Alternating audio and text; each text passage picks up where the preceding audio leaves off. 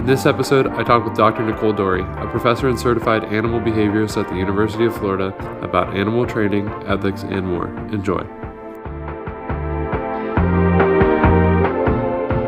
So I took your class on animal training, and I think one of the things that really opened my eyes to was the role that operant conditioning, which in its simplest terms is just learning through punishment and reinforcement.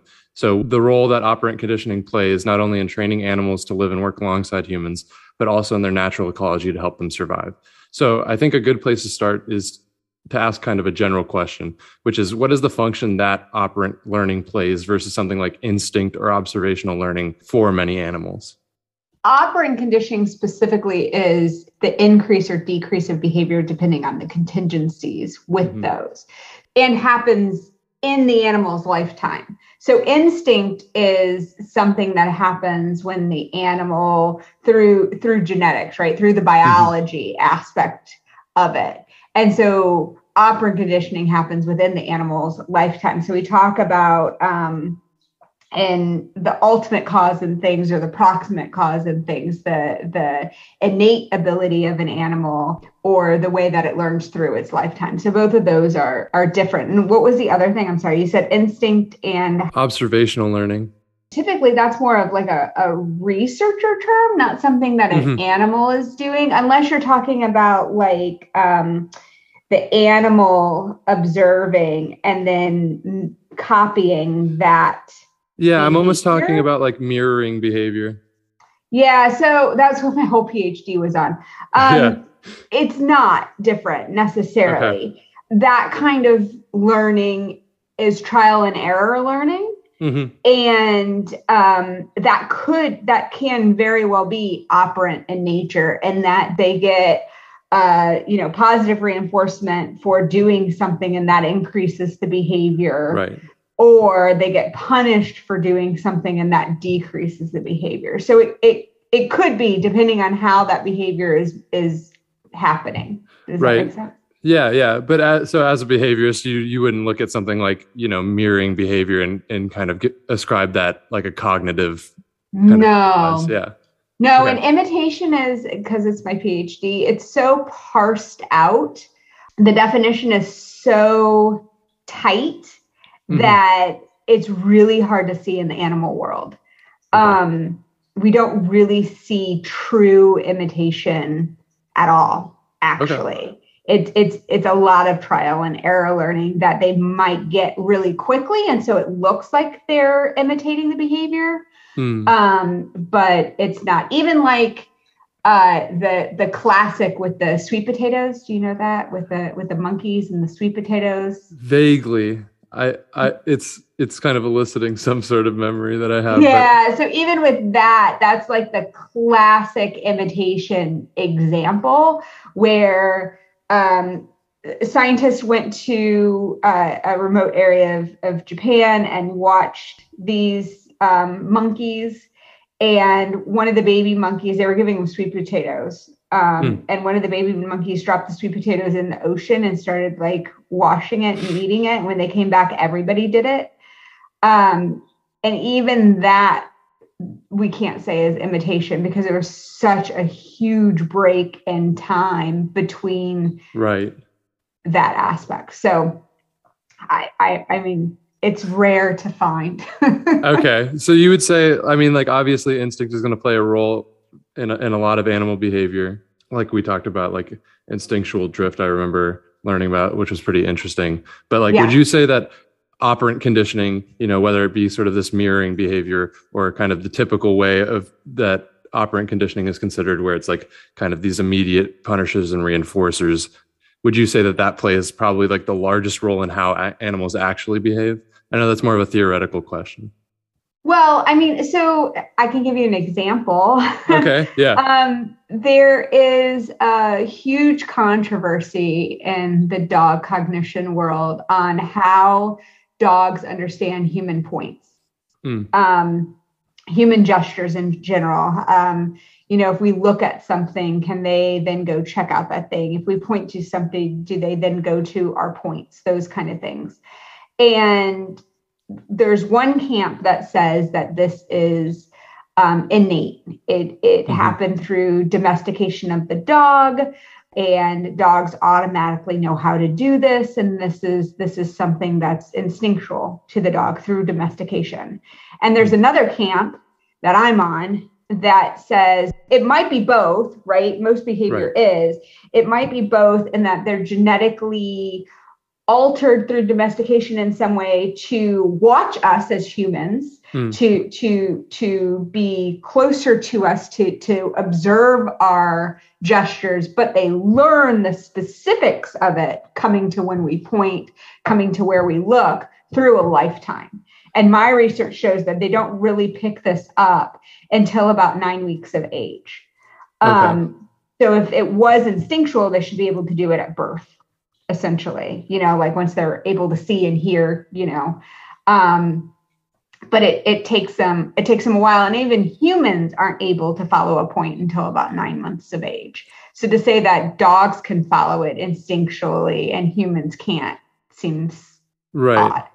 So would you say at best, you would say that there's maybe a genetic predisposition that domestic dogs have to observe human pointing, but it's not the case that they just have this kind of innate instinct to actually to understand what the point is, to understand that the point, we point a lot to our dogs, right? We point and say, here, come here and get this food. Come here and get this ball. Like if you realize how much you point to your dog, you would realize why they pick it up so quickly. But yeah, that's exactly it. They have some kind of like genetic predisposition to watch us. Okay. But they don't necessarily understand to follow a specific gesture. And obviously when it comes to stuff like evolutionary psychology, like I know a lot of it is largely theoretical in a lot of cases. So like what's the assumption that like dogs that were more apt to watch the movements of humans or pay attention to the gestures of humans were like bred? I guess I'm more in your camp on this because I'm not really sure how it would specifically be the case that would be the trait that was picked for. Well, so yeah, you kind of have to go to why dogs were domesticated and the theories about how dogs were domesticated. And that kind of goes back to hunters and gatherers and the use of dogs to help for hunting and scavengers and the wolves. And so what they believe is that there was a group of individuals, a hunter and gathering kind of group, and they, were messy, right? They left bones out and they left, pieces of meat out. And so the wolves would come and start to scavenge. And then those wolves, had babies and they realized it was a safe place. And then humans started to trade, and that kind of aspect of it. So domestication, I don't know. Do you know Belaev's foxes? Yes, I do. It's that sort of rapid. It was a Russian series of experiments. Is it still going on? I mean, yes. Yeah. The owners of Publix actually own one of these foxes, so you can actually, you can actually like get them if you wanted one. Yeah. So right. Exactly. So they had these foxes for their pelts and they were mean. And so they decided to breed the calmer ones, the quote unquote nicer ones. And so with that breeding, within 3 generations, not only did their behavior become calmer and they were nicer and they wouldn't bite, but it also changed them physiologically. Their ears started to flop, their tails started to drop. Their coloring, which doesn't help if you're, skinning them for their pelts, their coloring started to change and started to be bicolored and started to look different because the chemistry of the dog started to change. And we know that domestication of So all animals have a social critical period. Mm-hmm. And that social critical period in wolves is about 7 days and in dogs is about 7 weeks, 7 to 14 weeks.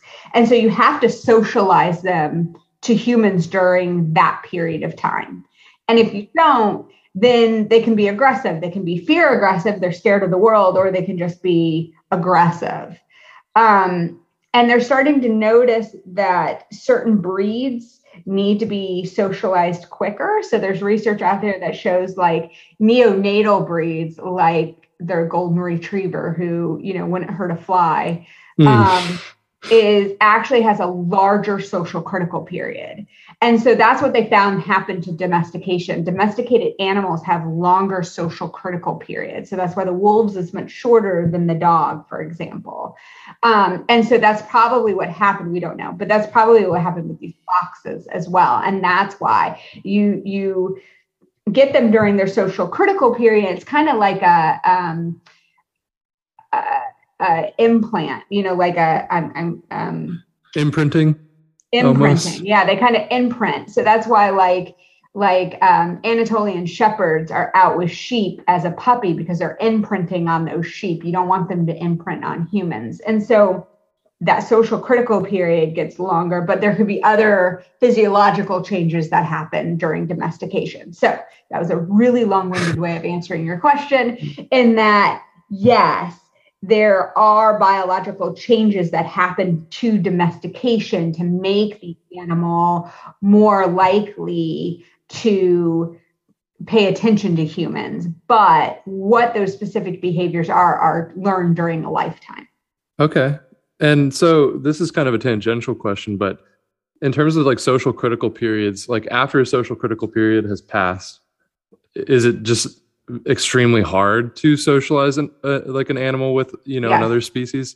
Yeah So even if you think about dogs in shelters, okay, right, dogs that are raised in the shelter and hasn't been a pet previously, kind of was born in the woods and they found it, kind of thing, they brought it to the shelter. That dog is like really timid and really scared. It takes a lot of training to get that dog to trust humans, to be around humans, to be around other dogs, those kind of things. Gotcha. So in a lot of ways, I've seen that, viewing animals from a behaviorist standpoint has a similar benefit to how, we view humans within human behavioral therapy, in the sense that it takes away the blame from the animal itself, and places that blame instead, if you want to still call it blame, on a learning history and, new stimuli to help better, change behavior. So I remember a discussion I had with someone about kind of the labeling and treatment of an animal, because they said it was like a bad animal. And so, they did certain things to this animal. And I remember telling them that, it might have cyclically, been causing the animal's problem behavior. So how important is it to you to separate judgments about an animal from judgments about an animal's behavior? Oh, I mean, it's everything. Like, especially in the animal world, we tend to label animals a certain thing, label animals aggressive, or label animals sweet, or label animals, and they might not fit into that in every situation, right? It depending on the contingencies of the environment, depending on the stimuli in the environment, all of that affects the particular behavior. And so I try to teach my students, to get away from those labels and try to look at the environmental aspects that are controlling that behavior. Have you seen labels influence? I mean, at least from my own perspective, I've seen like the labeling of an animal particularly be detrimental to the way that that animal is treated, especially like when it's kind of a funny example, but like if you tell somebody like this dog is aggressive, there's kind of this thing that goes on where like, even if the dog's really not that aggressive, the person therefore like never has the opportunity to interact with that dog in a way that elicits a non-aggressive response. I'm not sure if that's a great way to phrase that, but I guess my point is, if you go in thinking a dog or a cat is aggressive, which, there are cases where that's some good knowledge to have, but if you use that as your primary reference point for the way that you're going to treat that animal, I've seen it have detrimental effects. So I was wondering if you've seen that in any cases. Yes. But I think it's because our behavior changes and the dog just doesn't know what to do. And so if they're fearful anyway, right? Let's just not say they're aggressive, but let's Right. just say it's fear aggression, right? Like they're reacting because they're scared rather than they're reacting because they're trying to defend themselves or something along those Right. lines. Yeah, because your body language, as we just talked about, dogs understand human body language fairly early, and your body language is scaring them. Right. You see it a lot in horses specifically. They're used to a specific fluidity of our body language, and when you're rigid and you're scared, they react. Okay. So kind of in line with that, and also shifting a bit towards, ethics. I've seen controversy around, the training of animals, especially with tasks that are for human entertainment or for those that seem to make an animal, more content with being treated like an object. So I'm thinking about something like some people would point at stuff like crate training for dogs. So as someone who has worked with and trained animals extensively, what clear guidelines ethically do you follow or subscribe to when it comes to what behaviors you will train? Oh God, I don't like I don't have any clear guidelines. It really depends on the animal. So like crate training for some animals, if you do it right and you do it early enough and you're consistent with it, is a great thing for a dog because it gives them a safe place to go. And I'm not saying, a crate that's a proper size for them, Right, of course, right. Yeah. but it gives them a safe place to go, especially if, there's a new baby in the house that's crawling, I guess not a new baby, but there's a new toddler in the house that's crawling around or something like that. It gives them a safe place to go that's their place. And if the parent is aware, then they can also train the baby not to touch the crate or not to go near the crate so that it is a real safe place for that dog. If you're not home and the dog is, lonely or having mild separation anxiety, then that's a great place for the dog to go to feel comfortable and safe.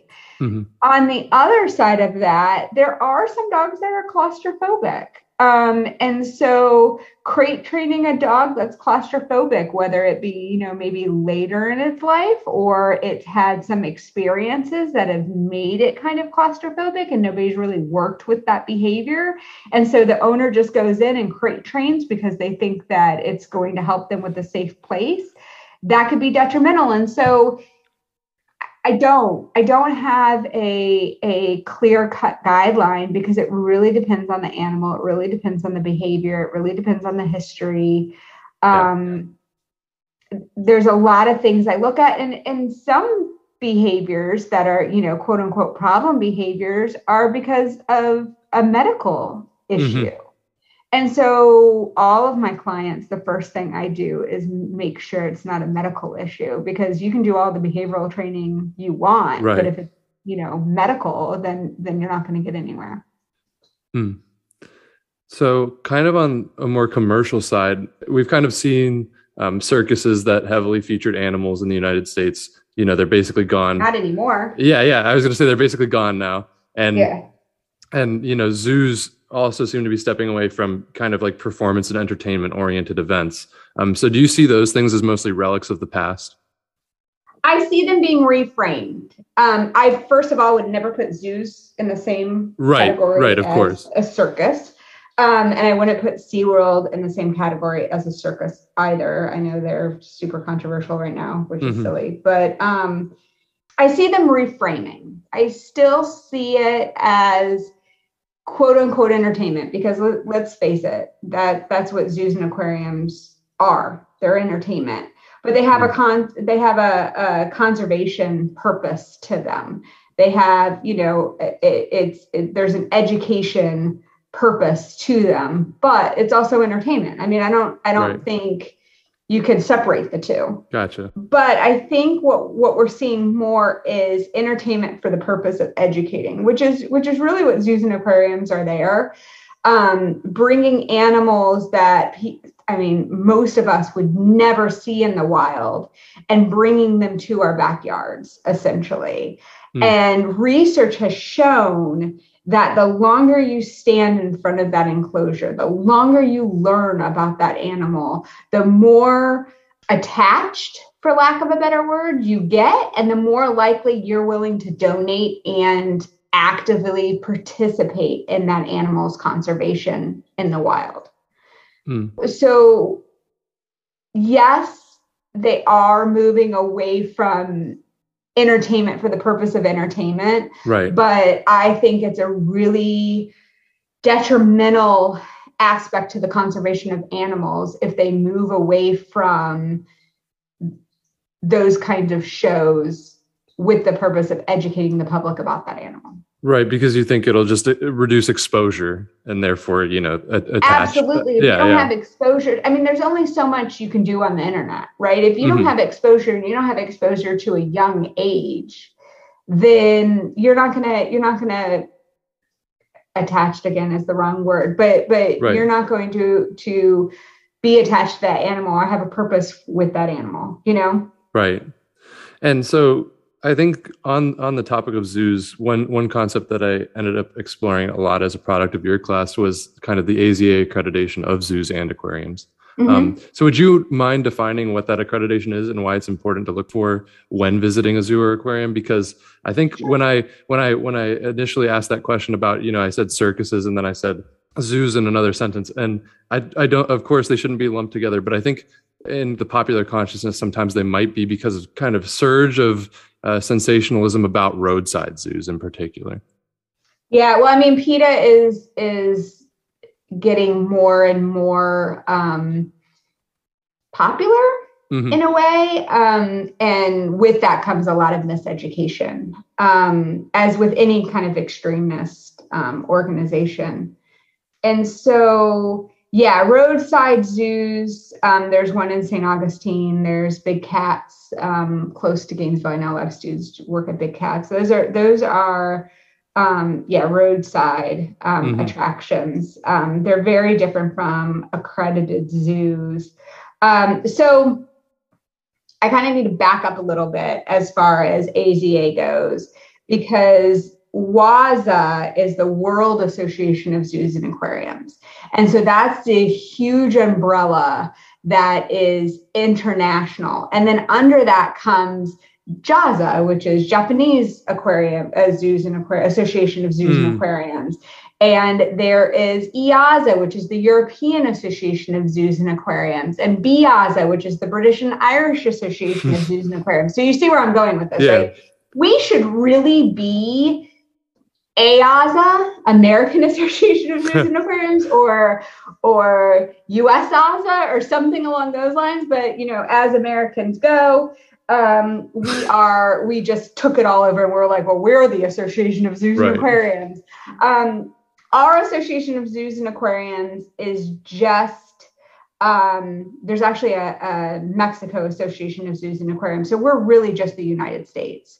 AZA is the accreditation for our zoos and aquariums in the US. And they have a very strict set of rules that zoos and aquariums have to follow as far as breeding. They are not allowed to breed any animals without going through the species, there's an acronym that I'm not remembering, but basically the species plan. So they have genetics on all the animals of that particular species. And so zoos will ship males and females to another zoo for mating to make sure that those animals are genetically diverse. And they don't mate those animals unless there's a need for an animal at a particular zoo in the US. So we're not we haven't pulled animals out of the wild in, I don't know, a very, very long time. Decades and decades and decades. So that's how animals get into the zoo. So it's very, very regulated, very, very specific. They have rules on training and how you're allowed to train. They have rules on research and what that looks like and the ethics of all of that. And so there's a world standard on all of this stuff. And then obviously there's a standard within the US. So it's really different. Those roadside attractions breed because they bring in babies and they let you come in and tigers and they let you play with all of that stuff. And that's very, very, very different. That's exploiting. Right. Zoos don't exploit. You call them roadside attractions. So you would like to move away from even calling them, zoos and aquariums. Yes, I would. Like those types of things. Okay. Yeah. I get you. In a way, then, this question, I'm going to still use the word zoo because I think it would make sense, like in the broader context, to use it. But sure. So do you think that there's a way for all zoos in the U.S. to become places that don't breed specifically for profitability or for sales, and regulate that they work for conservation goals and only house animals incapable of returning safely to the wild, or animals that need to be in captivity for conservation purposes? I mean, the research on reintroduction is not great. Right. So breeding to reintroduce to the wild, I don't know. We haven't found a way to do it. Mm-hmm. There's just too many variables. But the conservation of the animals that are already in the wild is what is important. Yeah, I mean, there's absolutely a way for these roadside attractions to join AZA, but that's not in their budget plan. That's not the purpose of them. Their purpose is to make money. Their purpose is not, I mean, although they say that they're, here to help animals and they're here for conservation, that is, they're for profit 110%. So in terms of returning animals safely to the wild, I was thinking about something like, obviously this isn't a complete reintroduction, but I was thinking about something like the Florida panther population, where they took Texas panthers and then the Florida panthers, of which there were I think it was a low number. I think it was under 25 or something, and tried to fix a lot of the genetic problems in that population. And I think, to my knowledge, it did succeed. Is there research on that? Well, my background... Yeah, my background is from a wildlife ecology perspective, but to my knowledge, what actually happened was, this wasn't so much animals going from captivity to the wild, but more so animals in the wild being mixed with a population that was captive. Gotcha. So they didn't take the animals out of. Okay, then that's really different. Yeah. Yeah. And they didn't breed these animals in captivity to then reintroduce them. That's where the problem is. Okay, I get you. Kind of in another vein, something that I was thinking about is, when it comes to common ways that we train animals, there are a lot of things that might be lacking, like not running preference assessments prior to training. So would you mind explaining what those are and why they are important? So preference assessments are, there's different kinds, but basically is a method of testing to see what kind of stimuli the animal prefers, whether that be toys or whether that be food. And so what that would give you, in theory, is the animal's most preferred item. And so that's why it's important to run them. There is research that I'm running, and there might be other labs doing it too, that is looking to see if the most preferred item is actually the item that the animal will work for in training. Some of the research is showing that they like it, they kind of like it, and it's great, but it's not necessarily the best thing for them. So they'll pick the candy over over something that you would most likely want to give them. And so, or they really like this toy, but they don't want to work for the toy. And so that's kind of what the research. So I have a paper that I'm submitting that's looking at toys versus food. And we're finding that dogs prefer food over toys. Okay. So yes, I think overall the preference assessment will definitely tell you what the animal prefers. Not necessarily in every case will that be what the animal will work for. And something I do remember reading about, at least within the coursework, people will generalize what they think an entire species likes based off of, whether it's a preconceived notion or based on what one individual likes. And they apply that to all the individuals in terms of what would be the preferred reinforcer to use in training. So is there ever a case where there's something that's universally, preferred, or is it going to always differ? Research. Okay. No, according to the research, is very individual, very, very individual. So you need to run a preference assessment for every individual.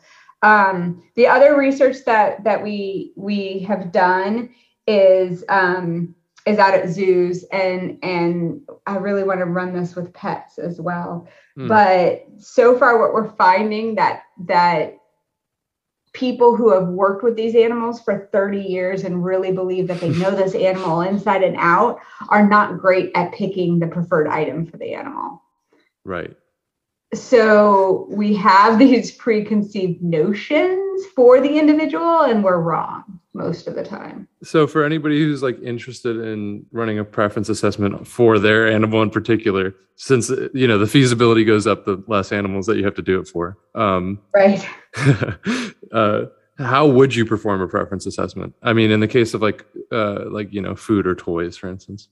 Well, first, I really think you need to do a data sheet because you can't really do this in your head.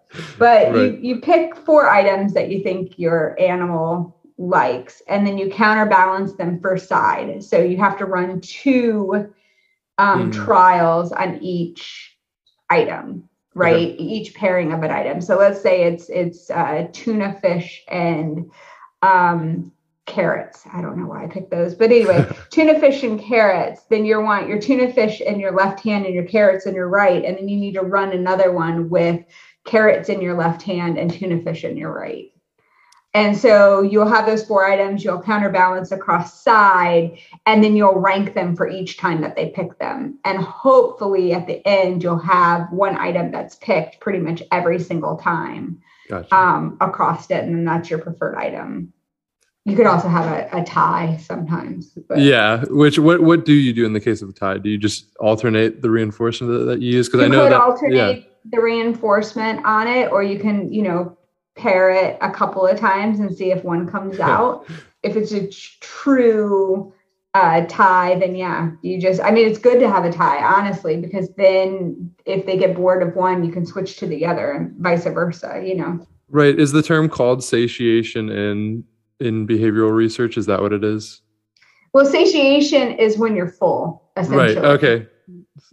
So what is it when a preferred stimulus becomes no longer preferred, or when, over time, the more of a specific food that you have, the less you're inclined to keep eating more of that food. But if you have, a variety of foods, they can serve as like alternatively reinforcing, and in a certain sequence, they can be more reinforcing than just eating a large portion of one all at once. Yeah, I don't know if there's a term for it. I just think literally it becomes non-preferred. Okay, gotcha. I mean, we see this in enrichment, right? Where they have like an enrichment item and you have to change out that enrichment item every, 3 or 4 days because they just, it's overexposed and they get bored of it. How would you define enrichment? When I think of enrichment, I typically think of it in the context of zoos and aquariums, but is there an example of enrichment in the home? Would it just be something like toys? Yeah, I mean, you use, if you have a dog, you use enrichment. You leave your dog with a Kong with peanut butter in it. Mm-hmm. I used to, like chip boxes or cereal boxes. I would throw some treats in those and scatter them throughout the house when I would leave. And that would be my dog's enrichment. Sometimes I would just throw her food across the floor, and that would be her enrichment because she'd have to go scavenge for it. So really what enrichment is increasing the value of an individual in their environment. And so that can be a lot of different things. It's making them more mobile, it's making them more active. So yeah, I mean, it could be toys, but it could also be food. Yeah. So something I'm thinking of is, when people have dogs who, at least this is a context I know, where people have dogs who eat too fast. So they have them, like they put like the food in those little puzzle devices. Mm-hmm. Is that considered enrichment? Yeah.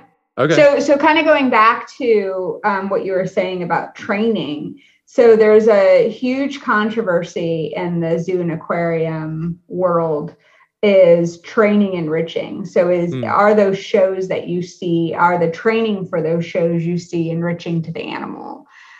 People go back and forth on it because is it really improving their life? And at one point, it's kind of like learning to brush your teeth as a child or learning to do the dishes as your child. I don't know how you were as a child, but it was so exciting. Like, oh my God, I get to do the dishes? No way. Like that was so cool.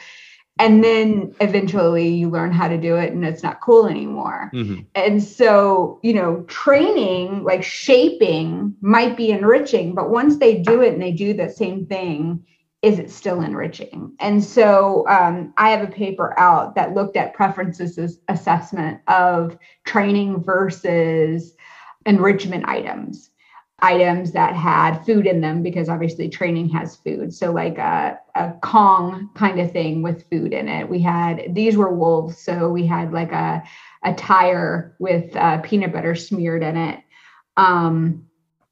A tire with, deer meat smeared in it. They are wolves. So that kind of thing. And we found out that that's individual. Some of them really enjoyed the training and training was enriching to them. And some of them found the enrichment items, the other stimuli more enriching. When you're working with wolves, how close are you getting to the wolves? Oh, I mean, if you Google my name, you'll see that. Yeah, I've seen the picture. Close. Yeah, very close.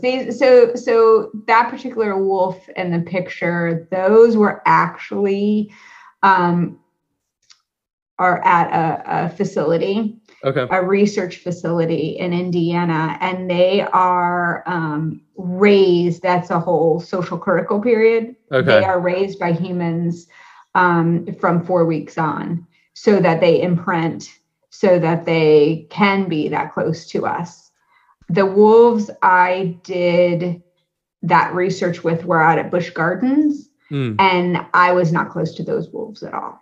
Okay. That's what I was wondering, because I think a lot of people have this image of like things like wolves and bears and tigers and whatnot as like, so dangerous that there's like no instance in which that you can get close to them. It's all about the social critical period. And right. If you have like a dog and you interact with them during that social critical period, and same thing with a wolf, right? Are they both? I feel like the impression that people would still have, and maybe it's kind of the notions that we have about wolves and kind of like the media fear about wolves over like the past, I don't know, it's been centuries probably, but is being near a wolf really any more dangerous than being around a dog in that case? Because I still get the impression, at least. Oh yeah. I mean, they're stronger. Right. Wolves, and yes, because I mean, dogs have been domesticated. Wolves have not. So just because it happened during their imprint, right, they're tamed. They're not domesticated. Right. I think that's the impression. There's nothing biologically happening to them. They didn't increase their social critical period. They don't have the floppy ears like the Belize foxes. Right. They're not being domesticated. Yeah, that's kind of what I was getting at, because I didn't want to say like just because you've been around an animal or because it's been socialized with humans means that it's necessarily super safe to be around. It's not domesticated. So that's that they're tame. They're not domesticated. There's a very big, we use that word domestication and we throw it around a lot. And it's a very specific biological thing that happens. Okay. And it doesn't happen in, one generation. Right. It takes multiple generations for it to occur. So that's the difference. Obviously we have domesticated dogs, right? But I was wondering if there have been any efforts to, again, domesticate dogs from a population of wolves. I'm not sure what the scientific application would be. It seems like it would be something that would be in like a pop science magazine. Domesticate, yeah, it is. So try to recreate the wolves exactly. being domesticated. No, I know nothing about. Nothing. Okay. I agree. I don't think that's science. Right. Like pop. I can see it. Yeah, being like a reality TV show. Right. Okay. I don't know anything. I mean, it might be being done. I don't know anything about it. Okay. And so the last thing I wanted to ask you about came to mind when I was thinking about kind of the fact that for behavioral training, It's not usually, if ever, required that punishment be used to train animals. But I think in the popular imagination, the idea of things like horse breaking or yelling at cats and dogs and so on live on as kind of these acceptable and common ways to train animals. So I was wondering if you would mind speaking on ways that people can train animals without resorting to punishment, as well as talking about some of the side effects or unintended side effects of punishment. So, I mean, Cesar Millan popularized punishment in dogs again. I felt like we were making some good progress in the dog training world, and he kind of brought us back. I mean, look, the punishment is just decrease of behavior. So we're specifically talking about positive punishment, not punishment in general, right? There are behaviors we want to decrease. And so with that, you can't say that you're all a positive or you only use reinforcement. You can't just use reinforcement because we're decreasing behaviors.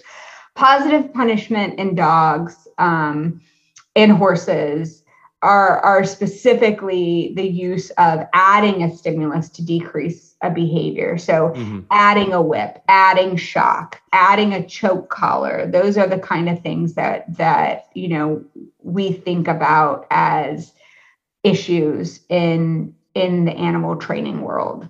The effects of them really depend on the animal. So if you have an aggressive dog and it's fear aggression, and you use these positive punishment techniques, you can be reinforcing the fear because the dog was already fearful and thinks you're going to hurt them, and then you do hurt them.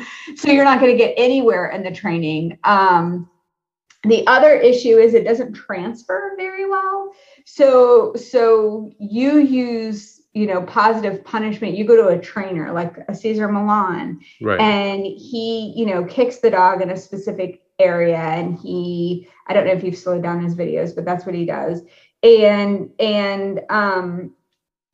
he then tries to teach you. It's a lot harder to teach those kind of techniques and to be consistent with them than it is a reinforcement technique. So that's another issue with it. It is that it can increase the fear depending on, can increase the bad behavior, I guess, in general. Right. Depending on what the contingency is that's controlling that behavior, that's making that behavior increase. What are the stimuli? What's the environmental aspects? And if you hire a trainer that uses those type of techniques, it's really hard for you to learn those type of techniques to see that behavior decrease in your own home. Dogs don't generalize very well. That's research we're doing too. And so police dogs, for example, police dog trainers say that they need to train a behavior in 30 different locations with 30 different people before they say that dog has that behavior. And so having, training the dog at a park or training the dog at a facility, even if it's positive reinforcement, you need to really work on that dog in different areas with different distractions and blah, blah, blah, until that dog will do it pretty reliably under those stimuli. It's a lot harder to do that with punishment, with positive punishment. So actually, I think another question that I was going to ask you that you kind of just touched on was, what do you think are some of the most important functional roles that animal training plays in today's world? Like the police dogs? Yeah, for instance. Like what? Yeah. So, I mean, we've for centuries, we've been training specifically dogs for a purpose. I mean, that's why we have all these different breeds. They were bred for a particular job. And operant conditioning played a huge role in getting those dogs to do those jobs. And obviously they bred them for specific characteristics, but those characteristics then went for a particular job. So, strong dogs can start to pull things, or dogs with an innate ability to smell can be trained to sniff out certain things. Which, by the way, completely making us full circle. There's research that shows that the dogs pick up on the human gestures, specifically like sniffer dogs. Drug dogs was what the research was on, and drug dogs will pick up on their handlers' gestures and hit on specific things. And so part of the research was then saying, if, for example, the handler is racist in some way, then they will react a certain way and hit on particular individuals, which makes you completely really concerned with our bomb sniffing dogs at airports, because there was a story recently that came out that they are picking dogs that don't look as mean. So they're getting away from like Malinois or German Shepherds that have like the pointy ears and scare people to more like golden retrievers and stuff that have the floppy ears and floppy tails that people find cuter. So if we're picking dogs not on their behavioral ability and just on their cuteness, then they're really just there to make people feel better, even though they don't have any kind of ability whatsoever. So sorry, I kind of got off track, but I just thought that was kind of interesting. No, it's all good. I think, I didn't even consider the possibility that was going on. I didn't actually even know that they were switching the breeds over. Yeah, not necessarily the breeds, but yeah, I can send you the paper. Okay, yeah. The news article on that. Yeah, I was like, oh, great. They weren't that reliable to begin with, and now we're picking them based on looks. So we're not even, picking them based on their ability. So in a lot of cases, like the dog, getting a hit, that's used as like probable cause. Right. So it obviously has some like negative legal ramifications if we go down a path where we're getting a lot of false positives. Thank you so much for talking with me. Yeah, of course. Of course.